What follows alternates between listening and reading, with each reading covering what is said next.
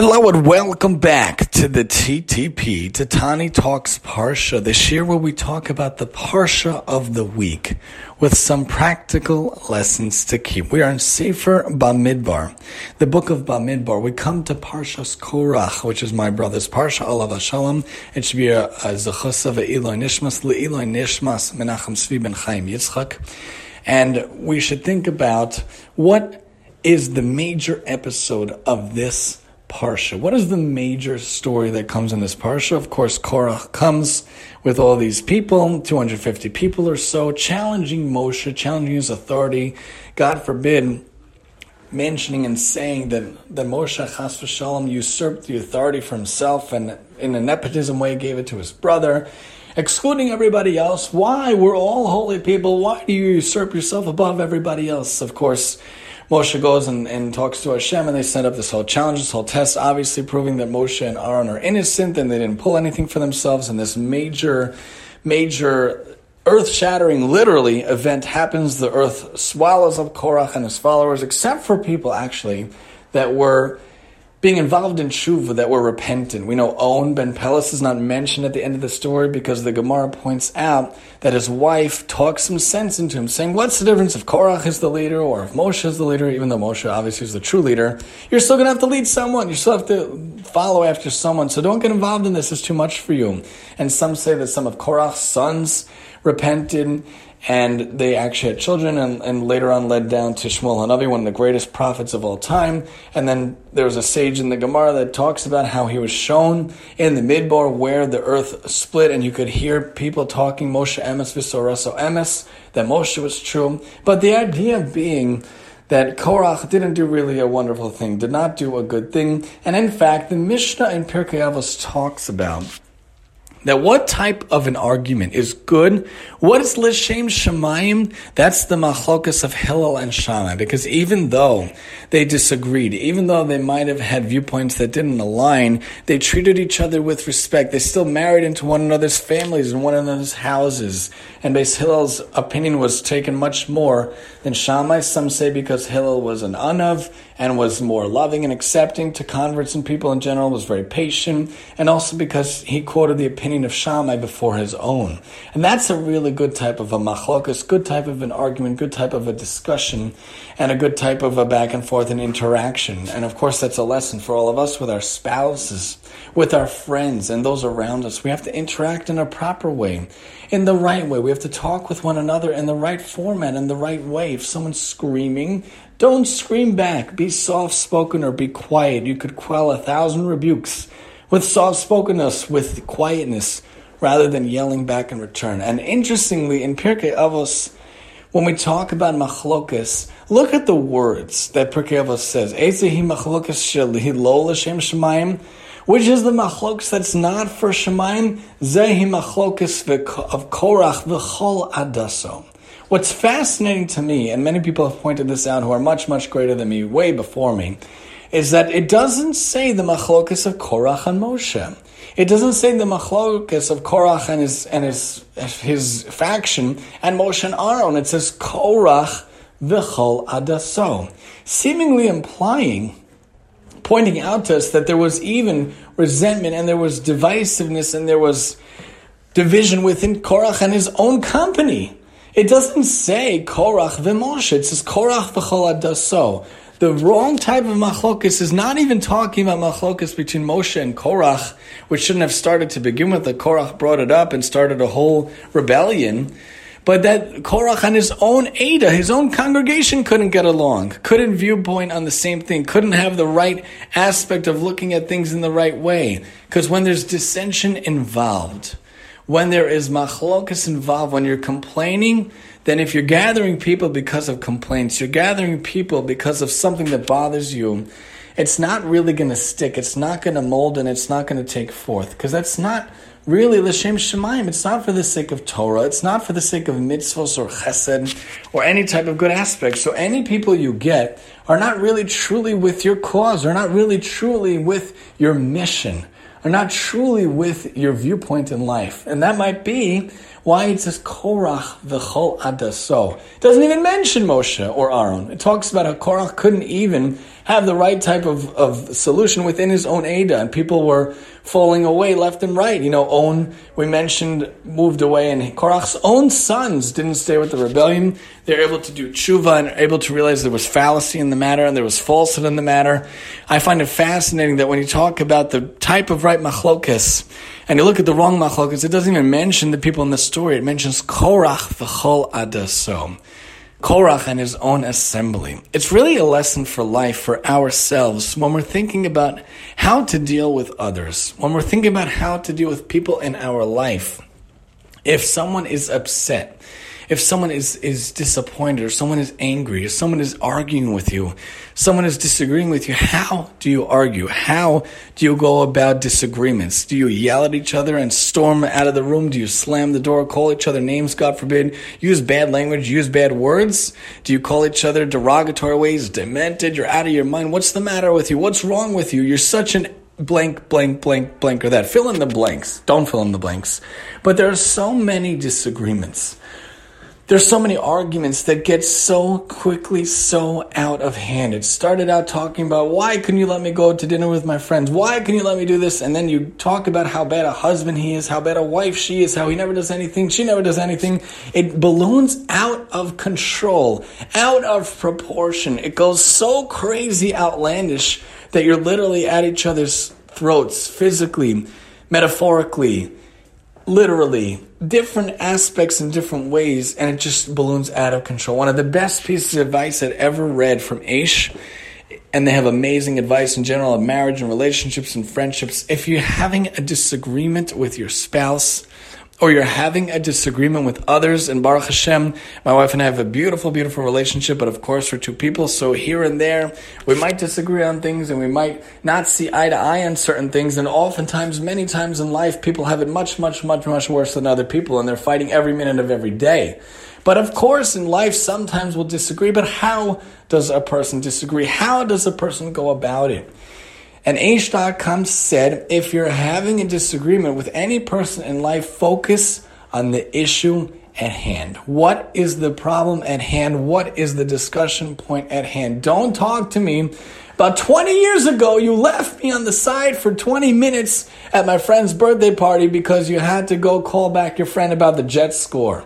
None of that applies to me because I'm not in sports and anything. It's just an example. Don't talk about how 30 years ago, I cannot believe that you made our employer pay for the dinner. How could you do such a thing? You embarrassed me in 1970. But it's 2000. Why are you bringing about past hurts? There's no benefit to bringing about past hurts. And that's a great piece of advice I heard from Aish.com. I read from Aish.com a long time ago.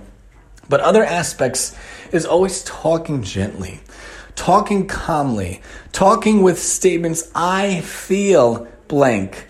I feel such. Don't say you do blank. You always, also don't ever use the word always or never. Those words are very intense and not helpful. You always leave me out of this situation. You never put my feelings into account. You always put yourself first. You're always so selfish.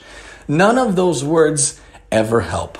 None of those words are functional or going to help the situation. Of course, another word that never helps that I say all the time to my own kids, calm down, relax. Does anyone ever actually calm down from being told the words calm down? Does anyone actually ever relax from being told the words relax? When it comes to things in mind and things in hand, especially with disagreements and arguments, especially amongst friends or family members or coworkers or anyone in your life, I believe it's best to be soft-spoken, and it's very, very difficult. I'm not saying it's not. Very difficult to be soft-spoken or even to be quiet. I talk about this throughout many episodes throughout the years. We just finished out season 5 of the TTPA and TTOT. We've talked about it on those shows many times too. But I've had bosses. I've had administrators and people. I work in the school system. I've met many different types of people. I've been in 7 years in the school system in over 12 schools. So I've met many different types of people. And one time or a couple of times I've had an administrator. I've had a person, I've had someone in quote-unquote authority positions who talked down to me, talked demeaning to me, call me unprofessional, call me this, call me that. The question is, how should I respond? How am I going to respond? The natural beast inside of us is when we're provoked when we are stirred up and when we're stimulated to be told negative things, derogatory things, criticizing kind of things, we want to immediately leap back. The beast wants to jump out of us. It wants to attack back. It wants to strike back. I am a man. I am able to stand up for myself, is what we're thinking. But we can't actually do that. And the best way to respond is not to yell back, is not to start a scene, is not to cause a commotion, and not to raise your voice back. Because that's what they want, first of all. And second of all, it could be seen as insubordination. It could be seen as talking back, not being respectful. But even those things aside, for your own character development, for your own self-development, the best way to respond is soft-spoken. I'm sorry that this is the way that you feel. I feel bad for making you think this way. I will try harder. I'm sorry. Soft-spoken, not loud, not difficult. I will try better. Yes, ma'am. Yes, sir. Talking in a soft way, in a quiet way, that really repels all criticism and all harshness. You could have someone berating you and screaming at you and yelling at you. If you don't respond, or you respond in a soft way, I can't believe you did that. You ruined the company. You ruined the deal. How could you do that? You know Mr. Johnson gives millions to our company. How could you? I'm sorry, Mr. Galinth. I'm going to make up a name. So I'm sorry, Mr. Galinth. I didn't realize that my action caused such a thing. I will try to be better in the future. I feel terrible for doing such a thing. Talking in a soft-spoken way, not yelling back. Well, Mr. Galinth, I put in 100 hours this week. What are you telling me? I've done overtime. I'm such a good worker. Get out of my face. None of those things would be helpful. None of those things would be productive. None of those things would be functional and have a good outcome. When we think about Korach, V'chol adaso, we could learn something from everyone. Of course, he's not an example, a good role model. But Ezahu Chacham, Pirkei Avos teaches us, Ezahu Chacham halomed mikol Adam. And some sources say mikol ha'adam. A smart person, a wise person, really learns from every person around him. So you could learn from someone terrible who destroyed millions of lives what not to do. Or you could learn how to motivate people, but in a good way. How could someone rise to power in the World War II and destroy the entire world and kill millions of people? How is that possible? Of course, Hashem is the guiding light, and he decides things for various reasons, but a person in a very negative, very terrible way could be charismatic, so we could take the charisma and use it for good. We learn from every person. We could learn from Korach, even though he did a bad thing. We could learn to be influential and charismatic and to inspire people to do good. We could learn also v'chol adaso. If he wasn't able to motivate his entire crowd, how could we motivate our crowd? How could we motivate those around us? How could we respond to people around us when there's a division or derision of power, or someone trying to gain authority, trying to gain from the top? In fact, there is an idea of mazel, there is an idea of intuition, there is an idea of motivation and inspiration, of guidance to how we want to be in life. They say that a certain person can have a predisposition to a certain occupation, to a certain way of life, but he should use it for the good. When David HaMelech was born, they say that he was born very red. I don't know if it means he was red hair all over, or it means he was red head, or it meant that his complexion was red. But they worried when David HaMelech, the sources point out, the commentators point out, they're worried when he was born that he's red. Edom, like Esav. No, God forbid he would be like Esav. But then, the commentators point out, but then they said, look at his eyes. Look at his eyes. And they saw that his eyes were kind, and his eyes were blue or whatever color, but they were a window to the soul, showing that he was still gentle. Even though he had a warrior ability in life, he had gentle eyes. And the commentators and the sages and the Talmud point out, even though he had a penchant and an ability to be aggressive and lead wars and to kill people, it was al pi halacha, al pi Sanhedrin, al pi the das of the Torah, the way of the Torah. Because a person can have a penchant for being a warrior, but are you a warrior for good like David HaMelech, or chas v'sholom a warrior for bad like Esav? A person could have a disposition to spill blood. God forbid, does that mean he's going to be a murderer? Chas v'sholom?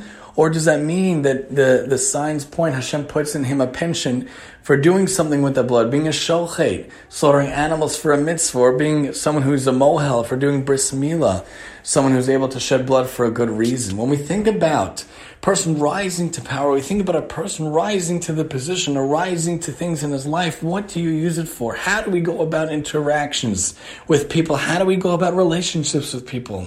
How do we go about certain penchants we might have? A person has a tremendous thirst and a desire and a need for money. So is it someone that will ruthlessly cut everyone out, will be a warrior on Wall Street, will be someone that edges everyone out and sucks the soul out of people and destroys everyone in his wake just so he can make millions? Or maybe it's a person that is so good with money, so good with numbers, that he becomes a financial consultant and ends up saving 30 families millions of dollars by figuring out how to manage their finances. Or is able to become an actuary and able to do numbers for a company and save them from financial collapse and save them from misreading different things, or works for the IRS or becomes an accountant and helps people to file their taxes in the right way. A person can have a penchant for speaking. Does he speak evil? Does he speak bad? Does he speak lashon hara, motzi shem ra, and use his platform, his forum, his podcast to do bad, to just spread libel around the world and just do pranks and mean things on the radio and podcasts? Or can we, and myself included on a tiny level, can I use the forum for Torah? Can I use the forum for own self-improvement, for own character improvement, to try to spread ideas, strided words that I've heard and that ring true, whether it be the Parsha or Daf or Pirkei Avos or OT or Radio Life? Which ways can we go about? We think about Korach and his whole Ada. We think about Korach v'chol Ada, so they couldn't even have a unified front. Even if you disagree with people, whether it be spouses or friends or family or coworkers or bosses, can you still present a unified front to your children? Can you still present a unified front to family, to friends, to students that you're servicing or you're taking care of or you're working with? Yes, you might not you agree on the same viewpoints, but do mommy and Abba agree with everything? Do they show the parents? And does one parent give one more respect, saying, I don't know, whatever mommy says is okay? Whatever way we could go about, we think about how there was a tremendous rebellion in the Parsha, in the portion of Korach v'chol Hadasa, but we could still learn from Korach what not to do. And how is he able to get 250 people to follow him?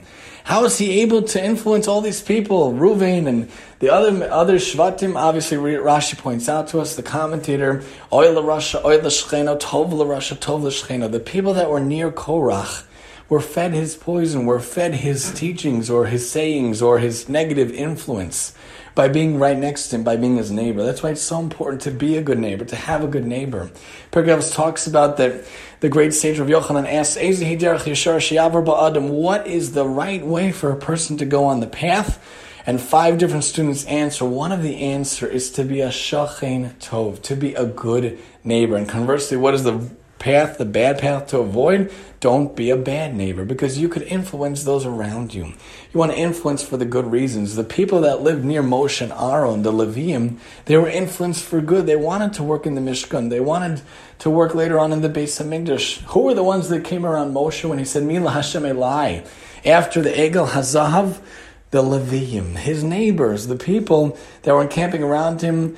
Whether the timeline could be debated, which came first or whatever, but in general, the penchant for doing Hashem's will, for serving Hashem, singing to Hashem, serving in the Beis HaMikdash, in the Mishkan, or the Kohanim and the Levim, which comes from Moshe and Aaron's family. Tov l'Tzadik, Tov l'Shcheno. Good for the Tzadik, good for his neighbor. He could influence for the good those around him. Oy l'Rasha, Oy l'Shchena. Maybe that's how Korach was able to influence the people around him, his neighbors, who would hear him and talk about this and bring the crazy questions to Moshe. If the whole talus is blue, do you still need techelas? If the whole talus is white, do you still need tzitzis? And crazy questions, just trying to talk difficult questions just for the sake of trying to challenge Moshe. If a room is full of Sifrei Torah, do you still need a mezuzah? I remember the commentators and different aspects of different rabbis explaining over the years. These were some of the questions that I believe Korach would challenge to Moshe, just to try to challenge his authority, just to try to challenge him in public. But when we think about Vayikach Korach, he took these people trying to break Moshe and Aaron down. And of course Hashem proved that Moshe and Aaron was dumb, but we could think about how Pirkei Avos also talks about Ezhi machlokas l'shem shamayim. What is a real machlokas? What is a real argument for the sake of heaven between Hillel and Shammai? Still respecting one another's opinions, using soft words, soft-spoken manner, being quiet and not yelling back, not using names, not using bad words, and still marrying into one another's families, still respecting the other opinion to show the opinion before your own, and still showing how to go about things. And of course, the wrong type of machlokas is Korach v'chol adaso. Korach and his own faction, they couldn't even get along to see the viewpoint the same way, and that's why it could be Pirkei Avos uses that. So when we think about our relationships, we think about our words and our penchants for doing things in the world, use it for good. Use it to be charismatic, to influence people, to ignite people, to inspire people. Use whatever talent you have. I talk about this often. Use it for good to make a Dalet Amos impression in the world. There are billions of people in the world, but you still have billions of chances to do good. Billions of chances to uplift and inspire those around us. And when we think about our interactions, we think about if we could use words for good, to be motzi shem tov, to use lashon tov, to have ahavat chinam, to love one another, to counteract why the Beis HaMikdash was destroyed in the first place, whether it be because of Gilui Arayos, Shvichas Damim on Avodah Zarah, serving Hashem in the right way, treating one another with the proper respect, not embarrassing people in public, which is a type of bloodshed, and making sure to be involved in proper relationships, proper interactions, and making sure not to have sinat chinam, but to have ahavat chinam, to love one another, to use good words and good intentions, looking for the truth in the matter, looking for the good in all matters, to be done l'chas chus. If we could learn different things like that, if we could learn to talk with one another, interact with one another, to have proper relationships, proper interactions, proper arguments, proper disagreements, for the sake of Torah, for the sake of heaven, for the sake of good things in this world, maybe we could finally be zocheh, for the Beis HaMikdash to be rebuilt speedily in our days, and for Mashiach to come speedily in our days with Eliyahu Hanavi, and may that day, in fact, be today. This has been the TTP, Tani Talks Parsha, where we talk about the Parsha of the week with some practical lessons to keep. And I'm your host, Tani.